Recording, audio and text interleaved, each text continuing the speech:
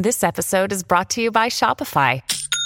Forget the frustration of picking commerce platforms when you switch your business to Shopify, the global commerce platform that supercharges your selling wherever you sell. With Shopify, you'll harness the same intuitive features, trusted apps, and powerful analytics used by the world's leading brands. Sign up today for your $1 per month trial period at shopify.com/tech, all lowercase. That's shopify.com/tech.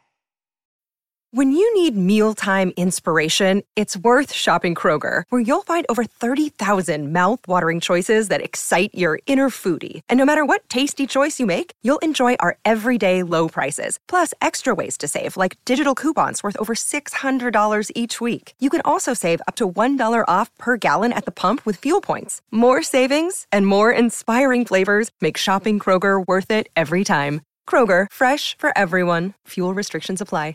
Hello, everybody. This is Marshall Poe. I'm the editor of the New Books Network. NBN listeners like to read books and buy them. So we thought we'd tell you that right now, our friends at Princeton University Press are having a remarkable site-wide sale. You can get 50% off books, including ebooks and audiobooks, with the code 50, F-I-F-T-Y, at checkout until May 31. You can save some real money on Princeton University Press books. I encourage you to go there and check it out. Welcome to the New Books Network. Hello, everyone, and welcome back to New Books in Science, Technology, and Society, a channel on the New Books Network. I'm your host, Frances, and I'm here with Professor John Zerilli. We're going to be talking about his book, A Citizen's Guide to Artificial Intelligence. John, welcome to the show. Thank you for having me. We are so happy to have you here. So I'm first just going to go into some background questions about how you got into, how you came to write this book. So how did you get into studying AI? I did a PhD in cognitive science and philosophy. And cognitive science is a branch of psychology, I suppose, which looks at the mind as a kind of computer. It attempts to answer questions about the operation of the mind as if we're a computer. So there's a natural affinity between cognitive science and artificial intelligence. And so, in fact, the two disciplines kind of started at the same time in the middle of the 20th century. So when I finished my PhD and submitted my PhD, I was looking for an academic job. And there just happened to be lots of jobs that were asking for a particular combination of skills. On the one hand, they wanted people with some kind of background in policy or politics or law or economics. And on the other hand, they wanted someone that had some engagement with computer science, data science, statistics, artificial intelligence, machine learning, or cognitive science. So I was able to tick one of the elements in both of those two sets of skill sets. So I had legal training from my earlier days. I was a lawyer before I went into philosophy and cognitive science, and I had the cognitive science. So on the basis of that combination, that interesting Venn diagram, I applied for a job in New Zealand and I got it. And basically it's gone on from there. That was in 2017. And then I went to Cambridge, England to do some further work in the same area. And now I find myself at Oxford doing, again, the same sort of work. So I look at the philosophy of artificial intelligence, sort of theoretical, methodological questions around machine learning, around explainability. And because of my legal background, I'm also interested in the law of privacy, broadly construed, and how that might need to change and adapt to the challenges that are being posed by technology today. So just a quick example would be deep fakes. You might have heard of deep fakes. These are images that are generated using machine learning technology, very advanced machine learning technology, and they have the power to reproduce the image, the likeness or the voice of another person with uncanny precision. And this is really disturbing because you might one day be portrayed as doing something quite scandalous or demeaning, and you, of course, will deny that that's you, but it's going to look very much like you. It's going to be almost indistinguishable from you. That's a challenge that the traditional common law of privacy has not really been able to address, or it's certainly not a problem that it has had to address. So I'm interested in how concepts from our various legal systems can be adapted to stand up to the plate and deal with that challenge. So that's how I got into this. That's what I'm sort of stuff that I look at the moment. And we'll see where we go from there. How did you find that transition from studying cognitive science to looking at AI? To be honest, it was more of the same, in the sense that once you have a certain background in statistics and computer science, you don't actually need all that much. Once you have a basic grasp of statistics, computer science, maybe a little bit of smattering of linear algebra, you can sort of follow your way through more or less a lot of the technical papers. And that's what I was having to deal with when I was immersed in the cognitive science literature. So it was just a switch from cognitive science to machine learning stuff. To be honest, the most annoying thing about it has been dealing with papers that are now that I'm forced to read in LaTeX format, if you know what I mean by that. Because often in cognitive science, the papers are published in nice journals with nice formatting and pagination, whereas here you just got LaTeX format to contend with, and it's not, at least for me, easy on the eyes. I really hate the two-column format. And in terms of with using your law background, do you feel like this is is this an exciting way to apply law? Is it feel like a new frontier in law academia?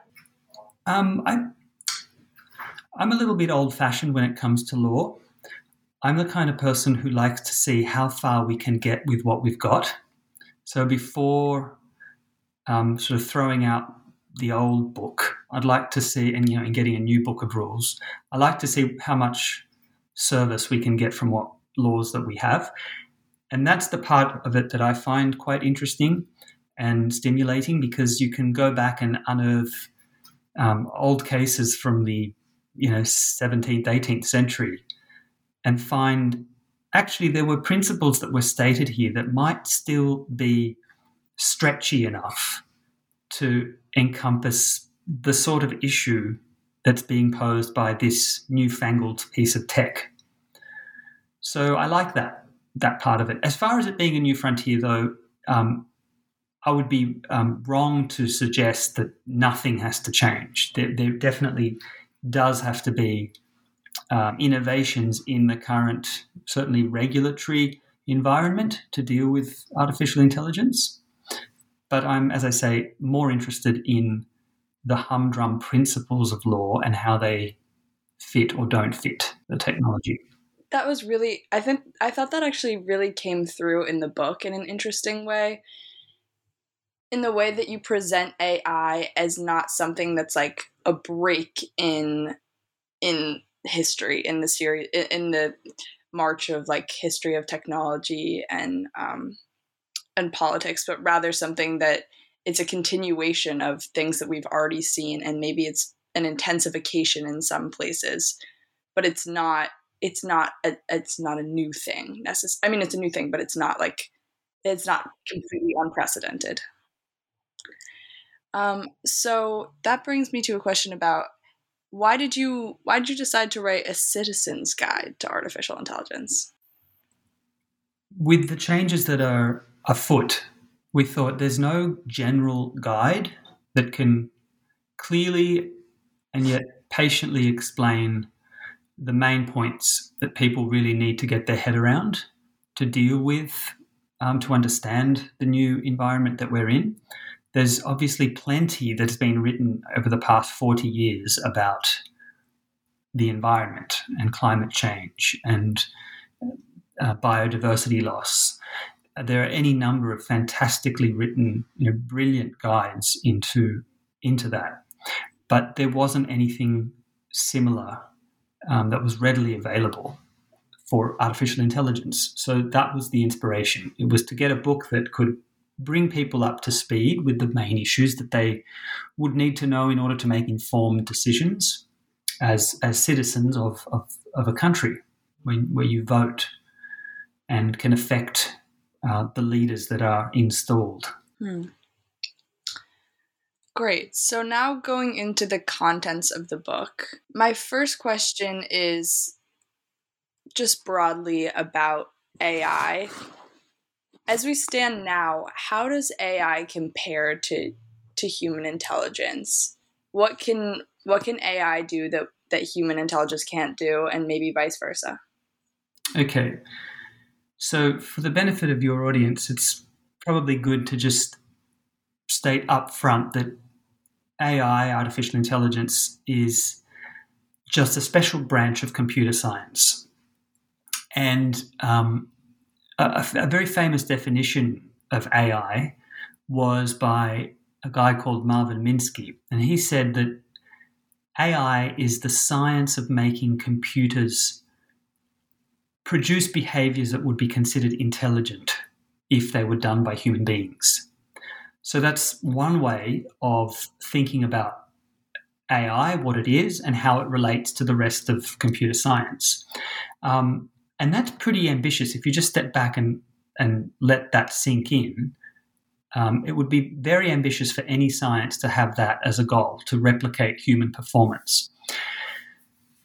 Now, so far, reproducing human abilities, even in very specific domains, such as being able to, say, recognize an object or understand a sentence in a particular language, these are extremely challenging.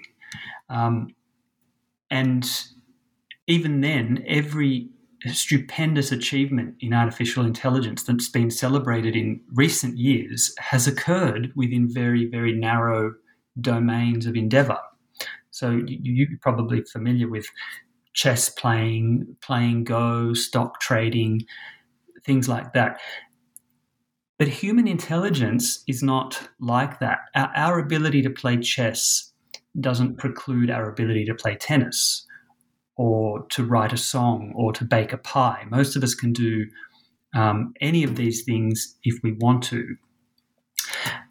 So, in fact, many researchers in AI would regard the holy grail of AI research in being able to crack that nut. What is it about human minds and bodies that make them able to adapt so well, so fluidly to so many divergent task demands? I think the example I use in the book is with a calculator. So computers, in this case a calculator, can find easy what we find very hard to do. So they might have real struggles we might have real struggles trying to calculate, an extremely large number, multiplying an extremely large number by another extremely large number in a hurry. We wouldn't be able to do that. Whereas a computer can do that in less than a second. But on the other hand, computers seem to experience staggering difficulty with what most of us find really easy, like opening a door or pouring cereal from a box. I think that's an example I also used in the book. And another example is being able to hold a conversation. It's extremely difficult to get a computer to hold a conversation that isn't completely stilted and warped and stereotyped. So a computer needs to be programmed so as not to interpret what we're saying in any number of other very logical but potentially ridiculous ways. So again, another example from the book, when you tell your flatmate to go and pick up a bottle of milk, they know exactly what that means. But a computer could interpret that in any number of more logical and simple ways. It's something like find milk, pick it up, elevate its position relative to the earth, and then put it down again, pick up a bottle of milk. So that's just a silly example, like a toy example, but it makes the point that it's actually very hard to get computers to do things that we find easy. So to go back to that definition and to sort of get back to your question, Marvin Minsky says AI is about getting machines to do things that are intelligent if a human did them. Okay, so that's still a long-term goal of the field of AI, but it's not a very good description of what most AI research is about today. It's still true that many of the central application areas for modern artificial intelligence involve reproducing human abilities in language, perception, reasoning, motor control, and these sorts of things. And yes, to that extent, AI involves making computers in our own image, so to speak. But nowadays, AI systems are also used in many more arcane areas to accomplish tasks that are of a scale or at a speed that just would completely dwarf human counterparts. So, for instance, they're used in high-frequency stock trading, in internet search engines, in the operation of social media sites, autopilots on aircraft, and so on. So a better way to understand AI for near-term purposes, okay, so for now and the next couple of decades, is as something less human, so much more narrow and specialized than human intelligence, but at the same time something that's very superhuman in the sense that it vastly exceeds what a human would be able to do, just like with the calculator example. So that would be my answer to your question. So we're not necessarily trying to replicate human intelligence, but augment it is a better word. Yeah, it would be a kind of attempt to zoom in on a particular aspect of human intelligence and then magnify it times 100, times 1,000 in speed, in scale, in efficiency. I think that's more accurate than looking at AI as the attempt to create humans in machines. Do we think that this type of learning or this type of understanding, or maybe understanding is not the right word, but this type of intelligence that AI aims towards, is that changing the way that humans think? Potentially, it can have that effect. So if there's a lot of research that shows that when humans don't exercise a skill, they lose it. So the more and more we delegate to machines to do things that we would have done, the less proficient we are at doing those things. And I mean, that's probably something that you know in your own life. The more you have calculators at your disposal, sorry to keep coming back to the calculator, but it seems to be the example in chief here. The more you use calculators to do mental arithmetic, well, the more your mental arithmetic degrades. Whereas in decades gone by, when calculators weren't ready to hand, or when schools insisted that up until a certain age students could not use calculators, mental arithmetic was probably better. So I don't doubt that is a consequence of having AI, and in that sense, AI is changing our intelligence. It's having an effect on how we are able to operate. And is there anything desirable about trying to replicate human intelligence in AI? Or does it make more sense to have that be a separate branch of something that, since, like, is it like we can already do it, so why build that as well? I think the consequences here are relevant for employment. So while it's true that many jobs which someone might label as a menial job can still bring great sense of pride and purpose in the person that does it, the satisfaction in a job well done, to immerse their hands in actual skilled labor. Nevertheless, I think some jobs just are, frankly, demeaning. I mean, some jobs are such as would not be desirable by anybody if they had the choice. And if we can replicate those human skills so that a machine can do the dirty work and the heavy lifting, then I think that's a desirable pursuit.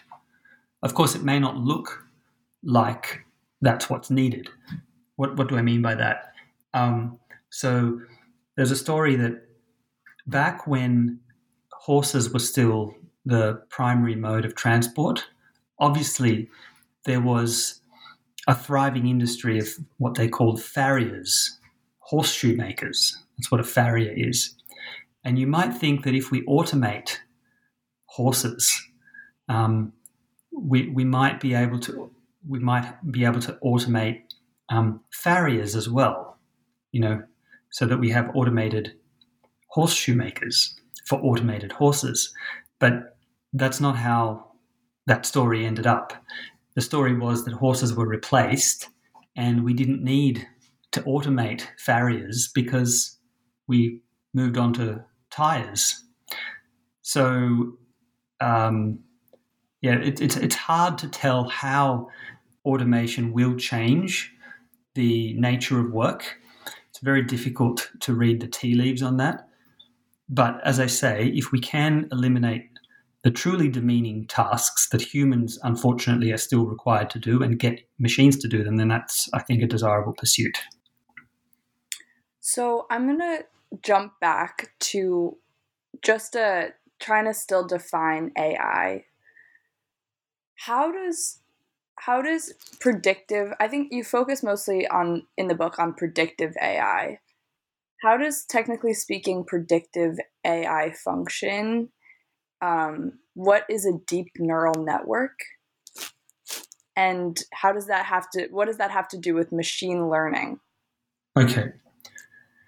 So we've been talking up until now about AI. I might have mentioned machine learning in passing, but to be clear, machine learning is just the most influential approach to artificial intelligence around. It's really just a type of artificial intelligence. There are many other types that don't involve machine learning. But as the name suggests, machine learning harnesses the power of computers as well as the sheer volume of information, data now available, thanks to the internet, to enable computers to learn for themselves. And that's genuinely novel in the sense that traditional artificial intelligences, AIs, didn't learn. They were pre-programmed with rules. And that particular approach, where you pre-program the rules into an AI, ran its course, but then ran into a kind of a brick wall. So the novel approach, which originates, I suppose, largely from techniques that were first developed in the 1980s, is called machine learning, where you try to develop systems that can learn for themselves by giving them lots of data and letting them find new insights for themselves without you telling them the answer. So the way that happens, the way machine learning systems learn, is primarily by identifying statistical patterns, correlations in data. That's basically what we mean in the book by predictive analytics. So there's two forms of this machine learning and identifying statistical patterns in data. One process is called supervised machine learning. Another process is unsupervised. Now, most of my work really focuses on supervised machine learning because that's where all the action has been in the past 5 to 7 years. So supervised machine learning is basically where you train a system by giving it lots of labeled examples of input-output pairs. So to unpack that, if you want to train a system to tell the difference between a cat and a dog, what you would do is you would feed it a whole heap of examples of cat images, and then you would tell the system that that's a cat image. And then you do the same with dog images and tell the system that this is a dog. So you're giving it lots of labeled input-output pairs. And if you do that a gazillion times, and then you let that system loose on new images of cats and dogs that the machine hasn't seen, the hope is that by the end of the training regime, the system can make accurate classifications or accurate predictions about the data that it's being fed. And the reason why we focus on this sort of supervised machine learning, as I said, is because this is the one that is, I suppose, the flavor of the month. This is the version of machine learning which is being used increasingly to supplant or to supplement human decision-making in lots of different areas: criminal justice, legal practice, medicine, finance, public administration. This is the technology that's being used in those areas. So it's what's posing most of the thorny issues, legal issues, ethical issues, political issues as well. I think you asked me there as well something about what deep learning is. Well, so we start with AI. That's the general name for this field of computer science. Machine learning, I said, is just a branch of AI, and it's concerned with machines learning things for themselves on the basis of data that they've been given. I focus on supervised machine learning, which is when you actually tell the system what it's seeing, and you do that a gazillion times, so to speak, so that it gets trained to be able to recognize patterns for itself, and then it can be let loose in the wild. Deep learning, in turn, is a special kind of machine learning. Now, the thing that you need to know about deep learning, probably just to get you acquainted with them, is that they are modeled very loosely on real biological brains.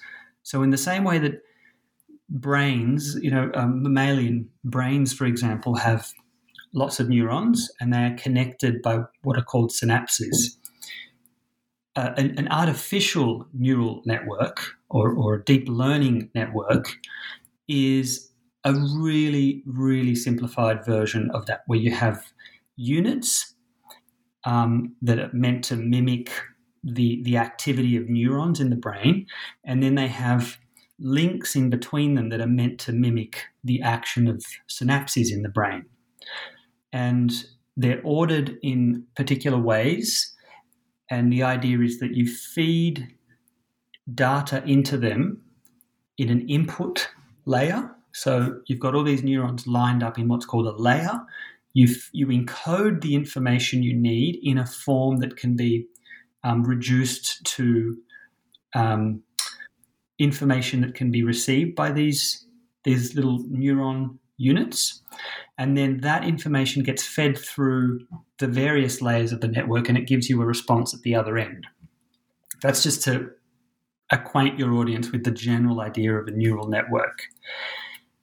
I'll say something about how they work, and I'm going to use a kind of musical example to illustrate what I mean about the operation of deep learning.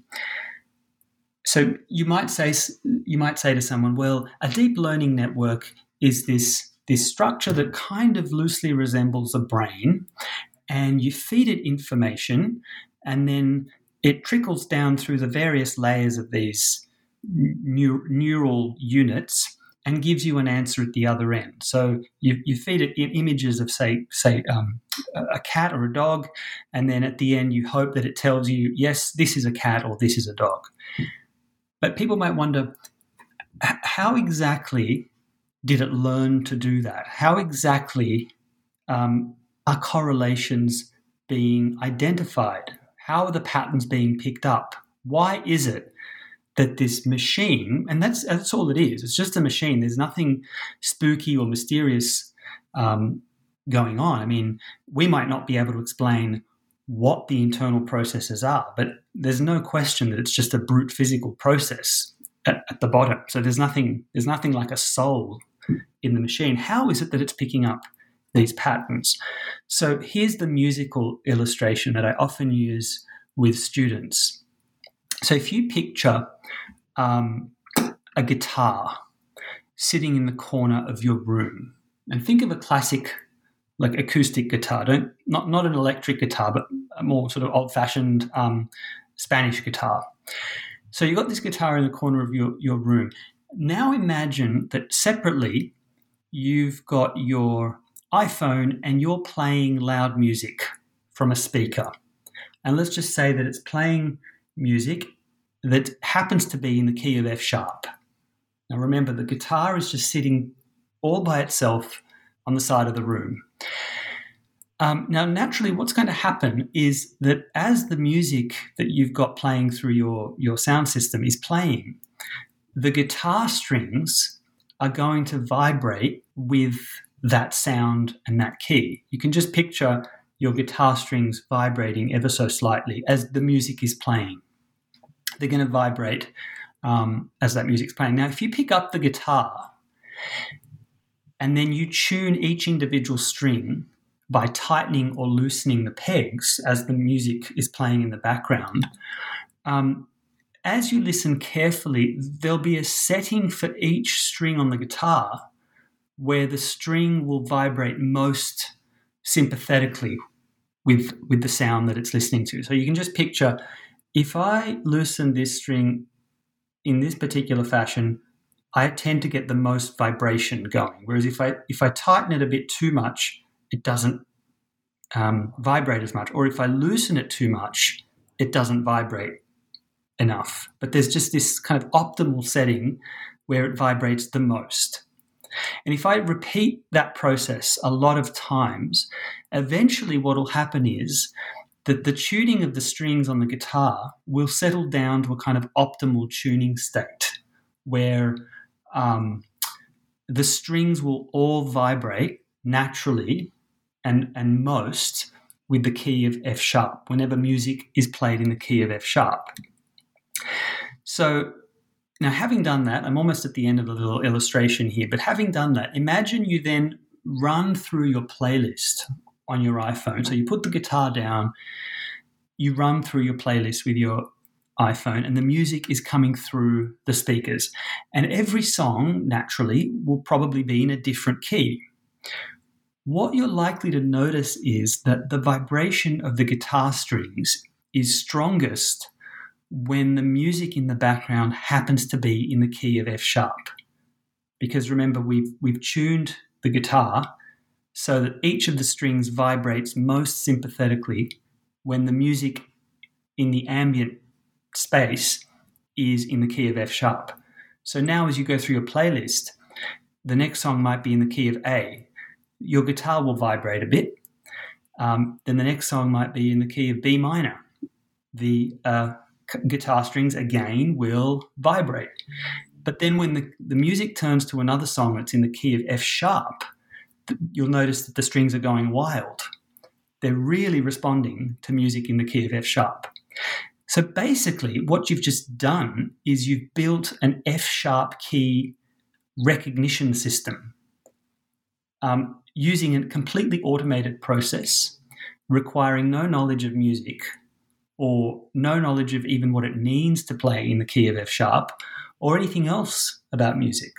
So the guitar doesn't have a soul, the guitar doesn't have a mind, but it's been, in a sense, trained to recognize a particular feature in its environment. And that, I think that's probably the most intuitive way to think about deep learning and neural networks. They pick up patterns in data and they are constructions that resonate with the complex patterns that are present in their inputs. I think that's probably all your audience needs to know about deep learning.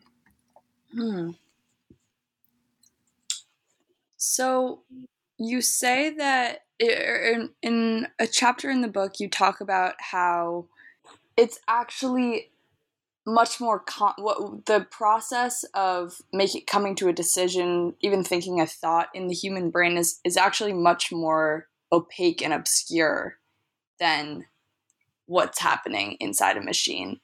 But we still have a lot of suspicion when we're faced with judgments, when we're faced with machines making human judgments that are usually made by humans.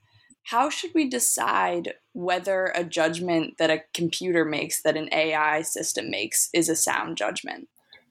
If we can't go back into the black box, as you call it, and trace every single move that it made that got it to a certain decision.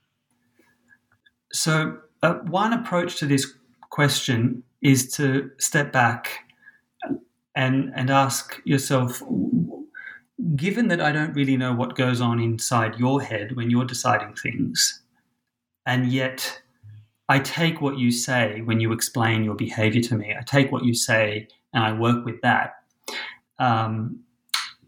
perhaps we should be looking for something similar from machines, so that when a machine decides or recommends a course of action, I should be attentive to features of what the system has done that most resemble the features of the explanation that you give me when you do something. So if you explain your behavior, you might have decided to visit an auntie one day after a long time, and if I ask you why, you might give me a reason, something like, I haven't seen her for a long time and I miss her, or I feel bad that I haven't seen her and I think I should see her. You give me some reason like that. Perhaps we can extract something similar in the case of a machine. So obviously we'll be ignoring a lot that's going on, and we won't be able to understand necessarily every interaction in the intermediate stages of a process between input and output. But we might be able to say, well, look, when you give this particular machine an image of a cat or a dog, what it's doing, when it tells you that it's a cat that it's seeing, what it's doing is it's focusing on this or that feature of, say, the snout or the nose, or the length of whiskers, something like that.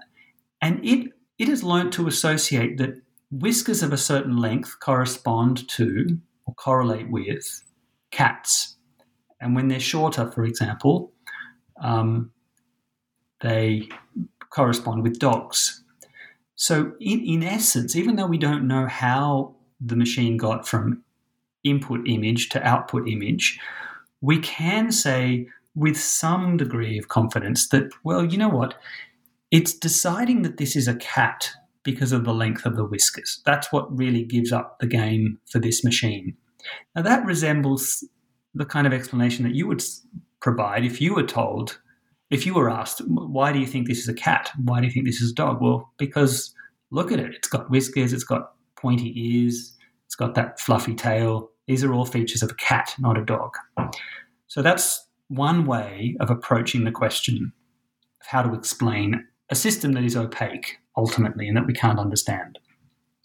Right. So, but because we know that AI isn't thinking about things the way that we think about things, as you described earlier, it's a system of inputs that recognizes patterns. Should that necessarily give us pause to being open to embracing decisions that it makes, whether in the legal system, when it's going to have real effects on people's lives? If you can demonstrably prove that the correlations are as you say they are, that the machine really is fixing on this particular cluster of features, that's really what's deciding the decision that's making the decision for them. If you can say that with some degree of confidence, then I think the more confident you are that those are the features that are decisive, then the more the less we should be worried about relying on that as an explanation. Obviously, the more high stakes the decision, the more potential for there to be error, the more complex the input space, the feature space, so that you're actually dealing with so many variables that any selection of features that you say are the ones that were decisive for the machine is bound to be arbitrary and missing the full picture. Anytime that happens, then you should be wary. But if we can get some degree of confidence as to what the machine is actually doing, what it is really fixing its attention on, then I think we have less reason to be afraid, particularly when the stakes aren't so high. I should specify, what kind of decisions are we entrusting our AI to? So they've been used in criminal justice. So, for instance, in deciding whether someone is eligible for bail or someone that comes up for parole, whether they're eligible to be granted parole.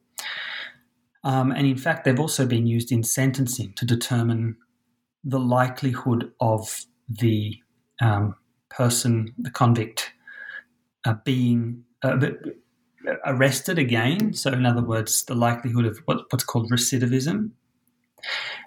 They've been used in each of those contexts. And the question is always put in terms of prediction. Will a person with this particular profile be likely to evade the jurisdiction? Are they going to run for the border if we grant them bail and they are let loose in the community? Are they going to harm again if we let them loose? In the sentencing context, it would be if we give a very light sentence to this person, are they going to reoffend based on the profile that this person has? So it's always a question cast in terms of prediction, and features of that person are things like perhaps their education, their age, the area they live in, all sorts of things. But bear in mind that some features of a person are not to have any weight at all in the decision. You cannot take somebody's ethnicity or somebody's gender into account if you're going to determine their likelihood of reoffending. In fact, there's an argument to be said that gender should be taken into account because overall women are less likely to reoffend than men. But on the whole, you're supposed to ignore certain features that are protected in law. You give an example in the book about an AI system called Predpol, which is used for policing. And you talk about how, for oftentimes racially biased reasons, there is heavier police patrolling in some areas. So first I should say, Predpol is used to predict where crime will occur, and it's used so that police can allocate resources more efficiently to predict, so that if they know that crime is going to occur in one location over another, they can send out their forces to that location over the other more frequently. But the problem is that because that area has already been more heavily policed, there will be more data about crime in that area, which will be put into this AI system, which will then be fed back out to garner more police presence in that area, which will then be like a self-fulfilling prophecy where the officers will be deployed in that area, find more crime, more will be put into the system, and they'll come back out. So even if we're not putting in obvious descriptors like race or gender within a biased or a prejudiced system or context, aren't those features necessarily encoded into the data that we're putting in, whether it's, even though it's not actually, we're not naming ethnicity or income level, but we certainly have the proxies for them in the data. Yes, so there's a problem. On the one hand, there's a problem of proxies, which is when you don't put in the protected attribute, you don't use that as a feature. So I don't put anything about gender, or I don't put anything about race, but I end up putting a bunch of other features in that basically track gender or track race. So if everybody in, say, the Black community happens to live in a certain area of New York, if that's the case, then okay, I don't mention race, but if I'm mentioning the postcode or the zip code, as you call it, then I'm picking race up anyway. So that's one problem. The other problem is that the one you referred to initially, which is that if we are discriminating against certain members of our society, even without AI, then when we train AI on the data that is already now contaminated by our own discriminatory practices, well, the AI is only going to reflect back at us that discrimination. So it's a case of rubbish in, rubbish out, as they say. That is the main I think this proxies are also a problem, but this second problem of the inherently structural injustice that's within our society or within our community being reflected back at us by our technologies, that's the most difficult and stubborn problem to contend with AI, and as far as bias is concerned. There are things that can be done about it to clean the data and to make it more representative, but that is probably, I would say, the abiding problem. It seems particularly insidious because in STS we talk a lot about how when we get information from science or from our technology, there's an assumption that it's objective. So it feels almost beyond blame when it comes from our systems, in that we can't say, oh, well, this is the judge has too much discretion. This is a racist ruling. It becomes almost like a fact that there's more crime in one area or another. It becomes harder to say, oh, well, that's because this person has a prejudice against this. For some reason, we start to see it as just fact. Yeah, that's right.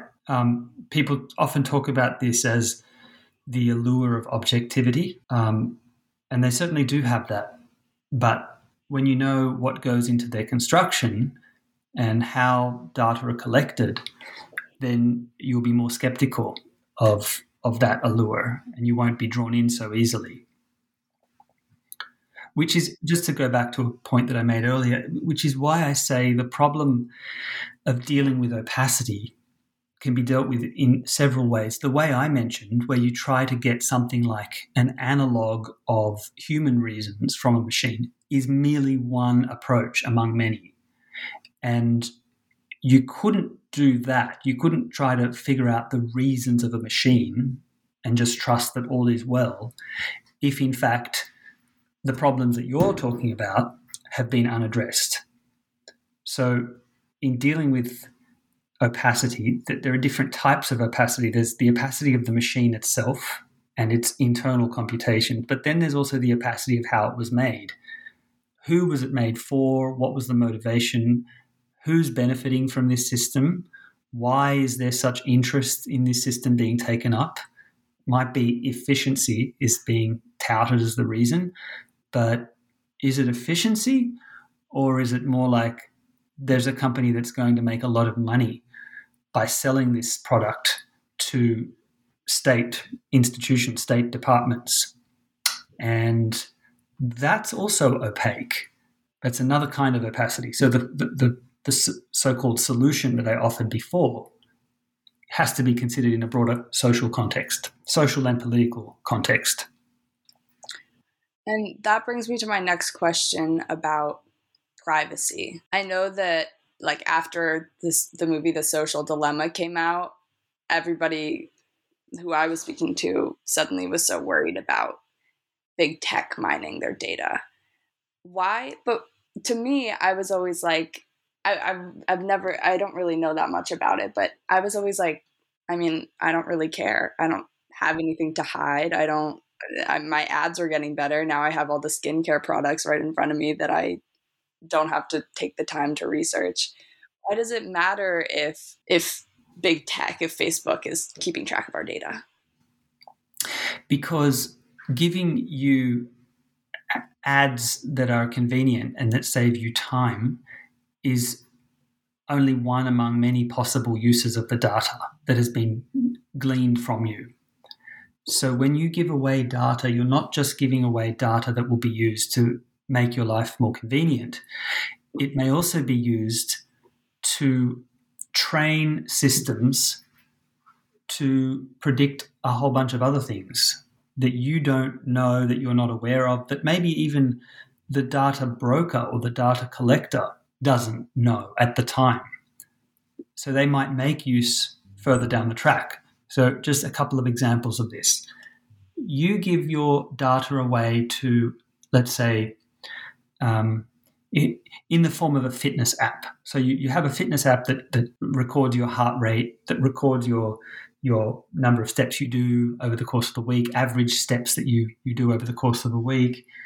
Perhaps it's got information about your diet, all this stuff which you think is actually quite innocent. But what if that information is then used to train a system to learn that people that have as much exercise as you take, that take as much exercise as you take during the week, and that eat the kind of food that you eat, and that have the kind of heart rate that you have, and so on and so forth, are people that are likely to develop, let's say, some chronic disease later in life, or likely to maybe to not be such good drivers, may have slow reflexes or something like that.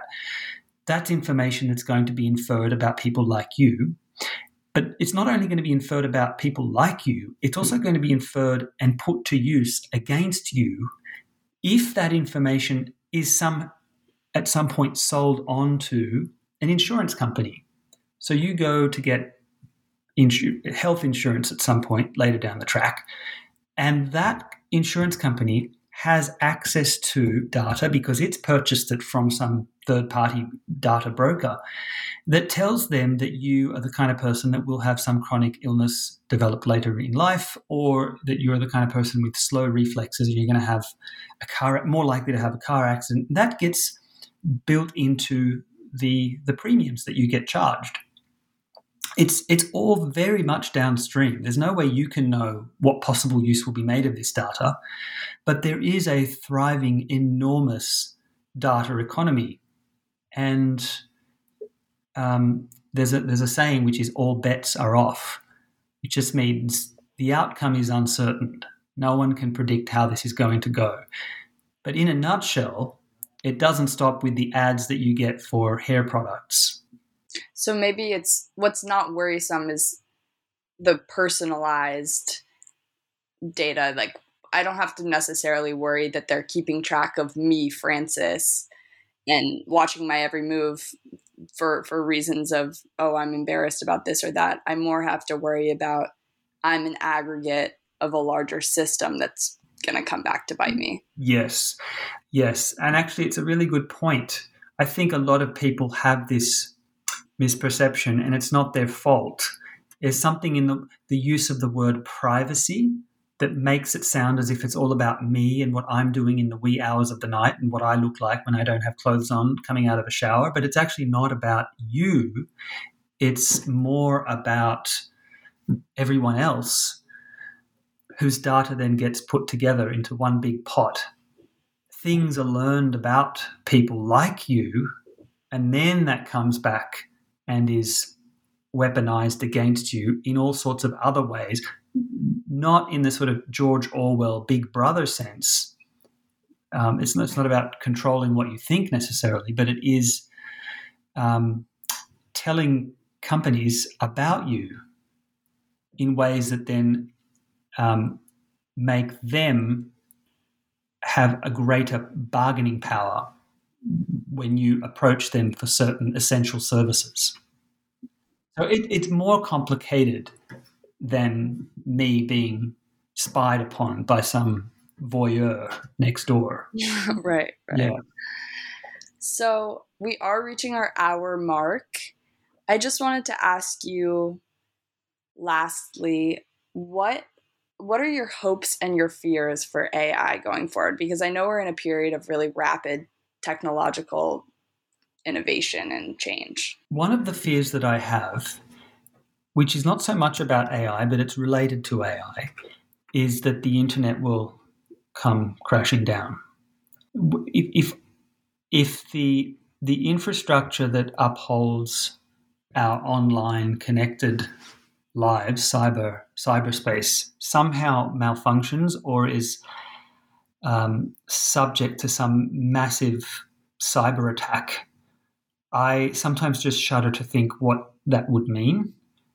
At least with the pandemic that we've just been through and are sort of still coming out of, we did have the internet and we were able to put so much of our lives online and just proceed as normal. But if that were taken away, we were talking before about how when you use a piece of technology, you become less adept at doing the thing without the technology. And I wonder how much of our lives would be thrown into complete upheaval if we didn't have our iPhone. I mean, if we actually had to, even just something simple like meeting someone, today we can just take it for granted and we can get into the proximity of where we agreed to meet, and then we can just start furiously texting until our paths cross. But once upon a time, you had to actually have a fixed landmark and say, I'll meet you at that thing at that hour. And there was no way of getting in touch with them if they were late or anything like that. There was no, I'm 5 minutes away, or the bus is slow, the train didn't come, I'll be another hour. There was none of that. And that's just a really simple example. On a broader scale, it really, that does worry me. That sounds like hell. Yeah. And any hopes going forward? My hopes are for medicinal advances. So the thing we didn't discuss, which was unsupervised machine learning, that has been found to have very beneficial effects, very beneficial uses in science. And you can use machine learning technology of that kind to predict the structure of protein folds, for example. There's all sorts of things that scientists that are unaided might not be able to come up with or discover unless by fluke, which a machine learning system may be able to do, fed enough data. And if that's the case, I think, again, all bets are off, but in a very positive way. There might be all sorts of medical breakthroughs that are in the wings. And that's my great hope for machine learning. In the book, you wrote that that an AI system can spot Alzheimer's with up to 80% accuracy up to a decade before the appearance of first symptoms. Yes, and that's just using supervised machine learning. That's just doing the painstaking input-output pairs, labeled input-output pairs, and telling it this is a case of Alzheimer's, this is not a case of Alzheimer's, and doing that a gazillion times. And it has that kind of accuracy. So unsupervised learning in the domains of medicine and medical research and molecular biology that I'm talking about is even way more exciting than that. And that's exciting enough. That's very cool. I didn't know that. So my last question is, are you working on anything currently related to this book? Yes. So I'm interested in the question of online manipulation. And some people have begun to write about this in more depth than has been possible recently. And I'm interested in particular in whether the kind of manipulation that happens online can be more than the sum of its parts. So there's manipulation that might happen at an individual level. Say you're given an ad, and the ad maybe manages to change your behavior and you go out and buy that product. That's just traditional advertising. There's nothing new about that. And a lot of the online targeted advertising that is discussed in the context of manipulation is not really all that much more advanced at a psychological level than traditional television advertising. However, it might, in the aggregate, amount to more than the effect that it's having on just you. So if a targeted ad has, let's say, a 0.1% chance of manipulating you, that does translate into quite a lot of people manipulated when you start thinking about 1 million people. So an ad with a 0.1% chance of manipulating you has a very low chance of manipulating you. You don't have to be worried about it. But if 1 million people see that very same ad, 0.1% equals 1,000 people being manipulated. And that can have, and I dare say has already had, effects when it comes to democracy and our politics. Because if enough people see an ad that just ever so slightly nudges them to vote one way or the other, it may have, as I say, like a negligible effect on you, but over the population of the US, for example, that could be something like, 300, be talking about 300,000 people who could be changing their behavior, and that can swing an election. Right. So that's something I'm working on at the moment. So interesting. Well, thank you so much for being here on the show. I really appreciate it. And I'm looking forward to reading your next work. Excellent. Thank you. Thanks for having me.